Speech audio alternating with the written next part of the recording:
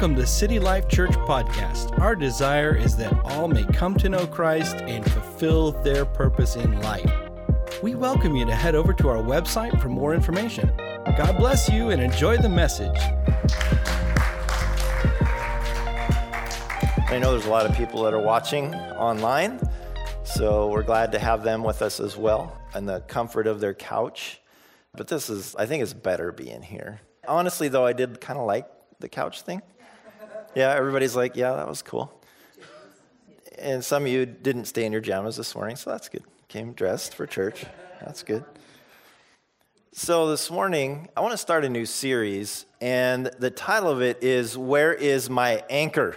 That's the title of the series, Where is My Anchor? And it's really about having a biblical worldview. I want to talk about this over the next few weeks, and there'll probably be others that will be joining me in this process, but I think it's important, the things that we've been seeing happening around us and maybe not knowing how do we handle these things. What do we do? What decisions do we make? How do we come to a conclusion of what path do I go down? And so I think for many people, there's different things that they've sort of latched onto as being, oh, this is what I believe, and so I'm going down this path. And I really felt the sense that God was wanting to bring us to that place of understanding what it is to have a biblical worldview on things, because we have to have a strong foundation in that as we move forward in life, going through things. So where is my anchor? And that's a good question to ask.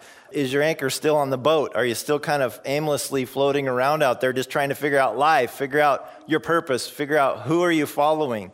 Who's leading you in that regard in life? Or is my anchor too light? So when I drop my anchor, when the winds blow and kind of the waves come and all that, do I just kind of drift around because I don't have enough solid foundation?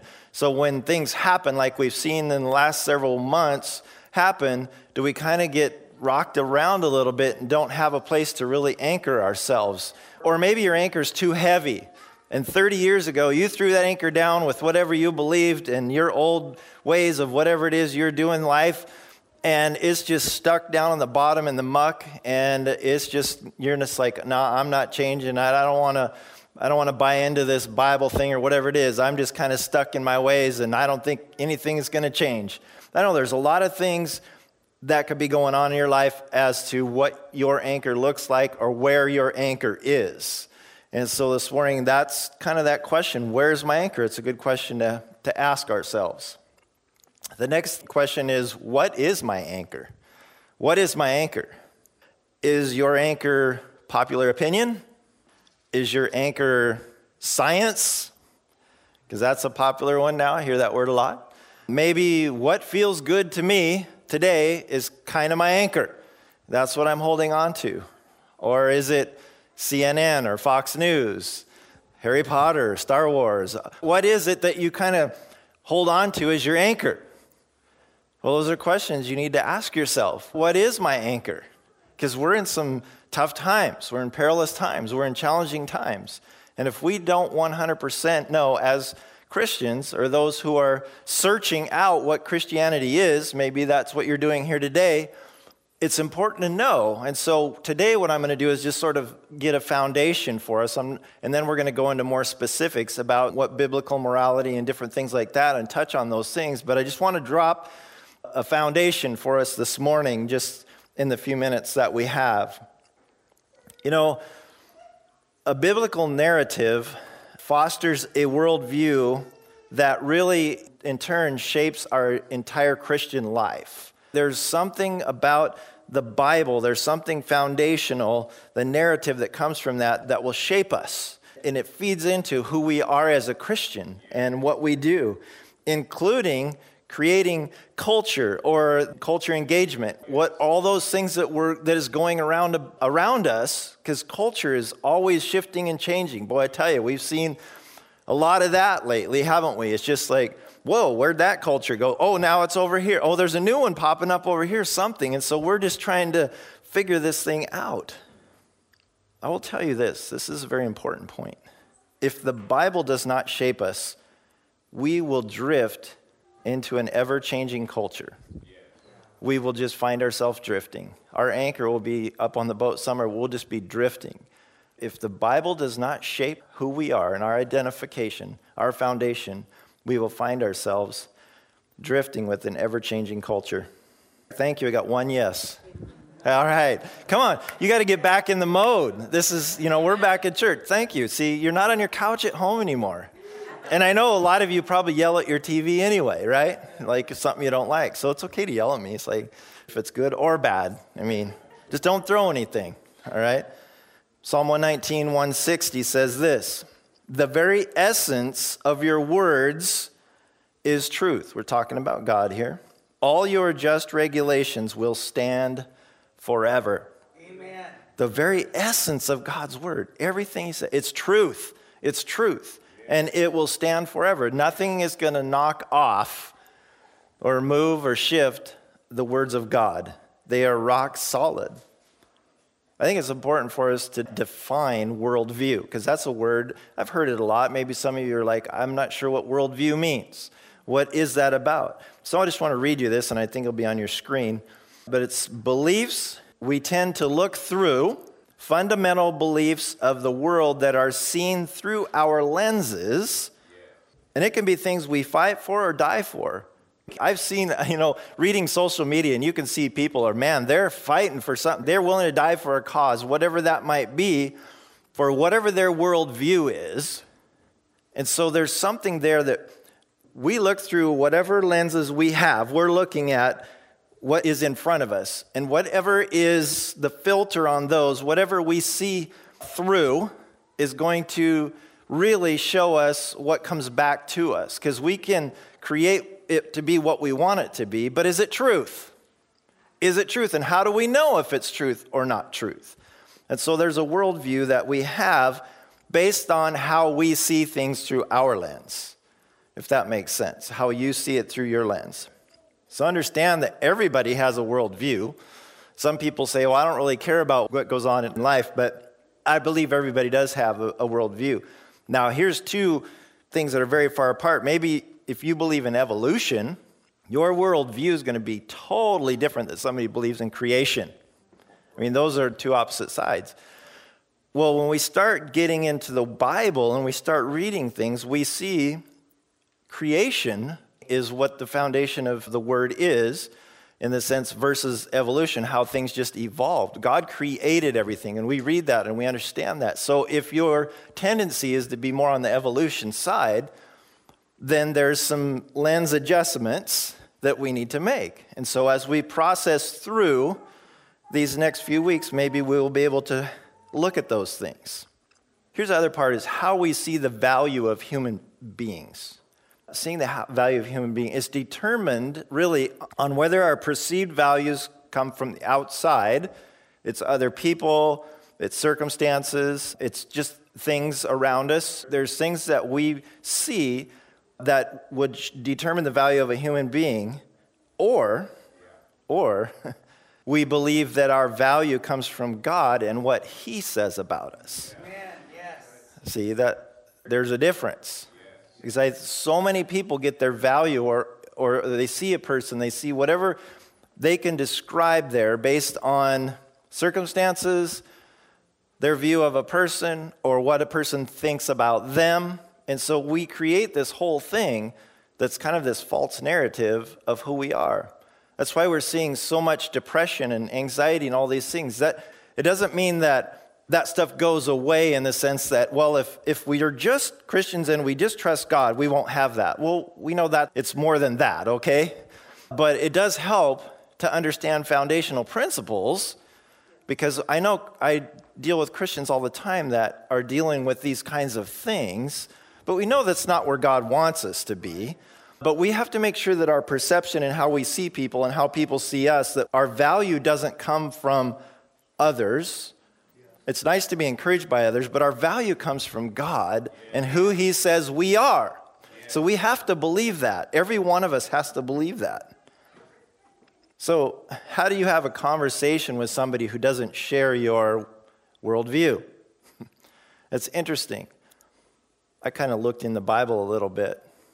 There's one person I always seem to end up going to and looking at, I wonder how this person handled this.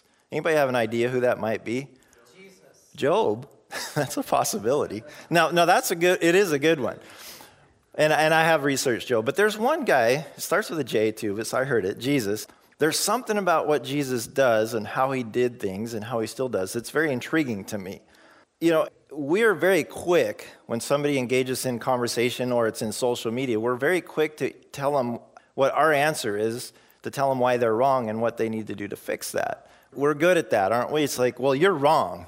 And so I was thinking about that. We're trying to convince people to go whatever we believe. Our worldview is through our lenses. We try to convince people that, boy, you need to jump on board with what I'm saying.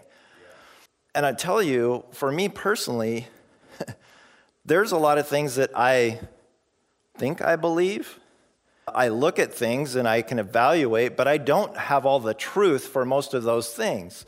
And so I have to go back and say, if I can find in the Word of God truth that would line up with whatever, then I have more confidence in that. But if it doesn't, then I have to be careful. I'm not trying to convince somebody to buy into something that I'm not 100% sure myself. Well, I'm still learning. I tell you, the last few months, I'm learning like crazy about so much stuff that's going on right now. And you know how I'm learning? I'm asking questions.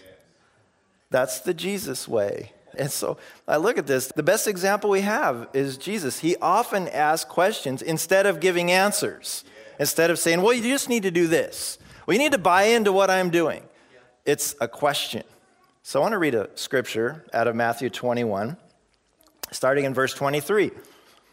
When Jesus returned to the temple and began teaching, the leading priests and elders came up to him. They demanded, by what authority are you doing all these things? Who gave you the right? It's kind of interesting because that's sort of how some of these conversations are going on social media.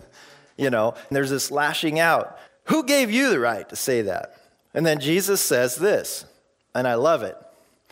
Verse 24, it's just a kind of a calming of the storm. He says, I'll tell you by what authority I do these things if you answer one question.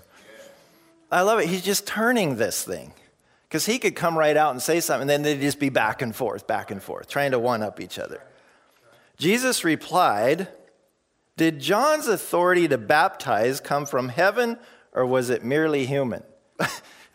Where did he grab that from? I think it's cool, though. He's just like, it's one of those things that you learn. Well, I won't go into that, but they taught this stuff that I learned in the police academy of how you do things to get people just off just for a second to be able to change the moment. But Jesus is doing that. He takes their mind off of it just for a second. And so they talked it over among themselves. If we say it was from heaven, he will ask us, why didn't we believe John? But if we say it was merely human, we'll be mobbed because the people believed John was a prophet. So they finally replied, we don't know. And what was Jesus' question? Yeah, if you could tell me, then I will answer your question. So we don't know. And Jesus responded, then I won't tell you by what authority I do these things. I love it because it will continue to engage conversation. I just love how Jesus does things. And I love the question part. And I get in the habit of asking questions. I know Tony does the same thing. But my wife, my kids, everybody's like, you ask so many questions. Like I'm with my wife somewhere and we're talking to somebody and I'm asking questions. And I say, I'm sorry, am I asking too many questions? Oh, no, it's okay. But if they say yes, then I'll stop. But that's how we get information. So let me give you some questions to ask. This is practical. During a conversation. Some questions to ask during a conversation. So if somebody's telling you something and they're adamant about it, and it's not something that's biblically founded in the scripture, or maybe it is and you just want to ask questions how they came up with that. But the first thing is, how do you know that that's true? When somebody's telling you about something, the question is, well, how do you know that's true? Because then it puts it kind of back on them to say, well, I've done all this research and this and this and this, and they come up with the truth. So that's one question you can ask. The second is, well, what do you mean by that?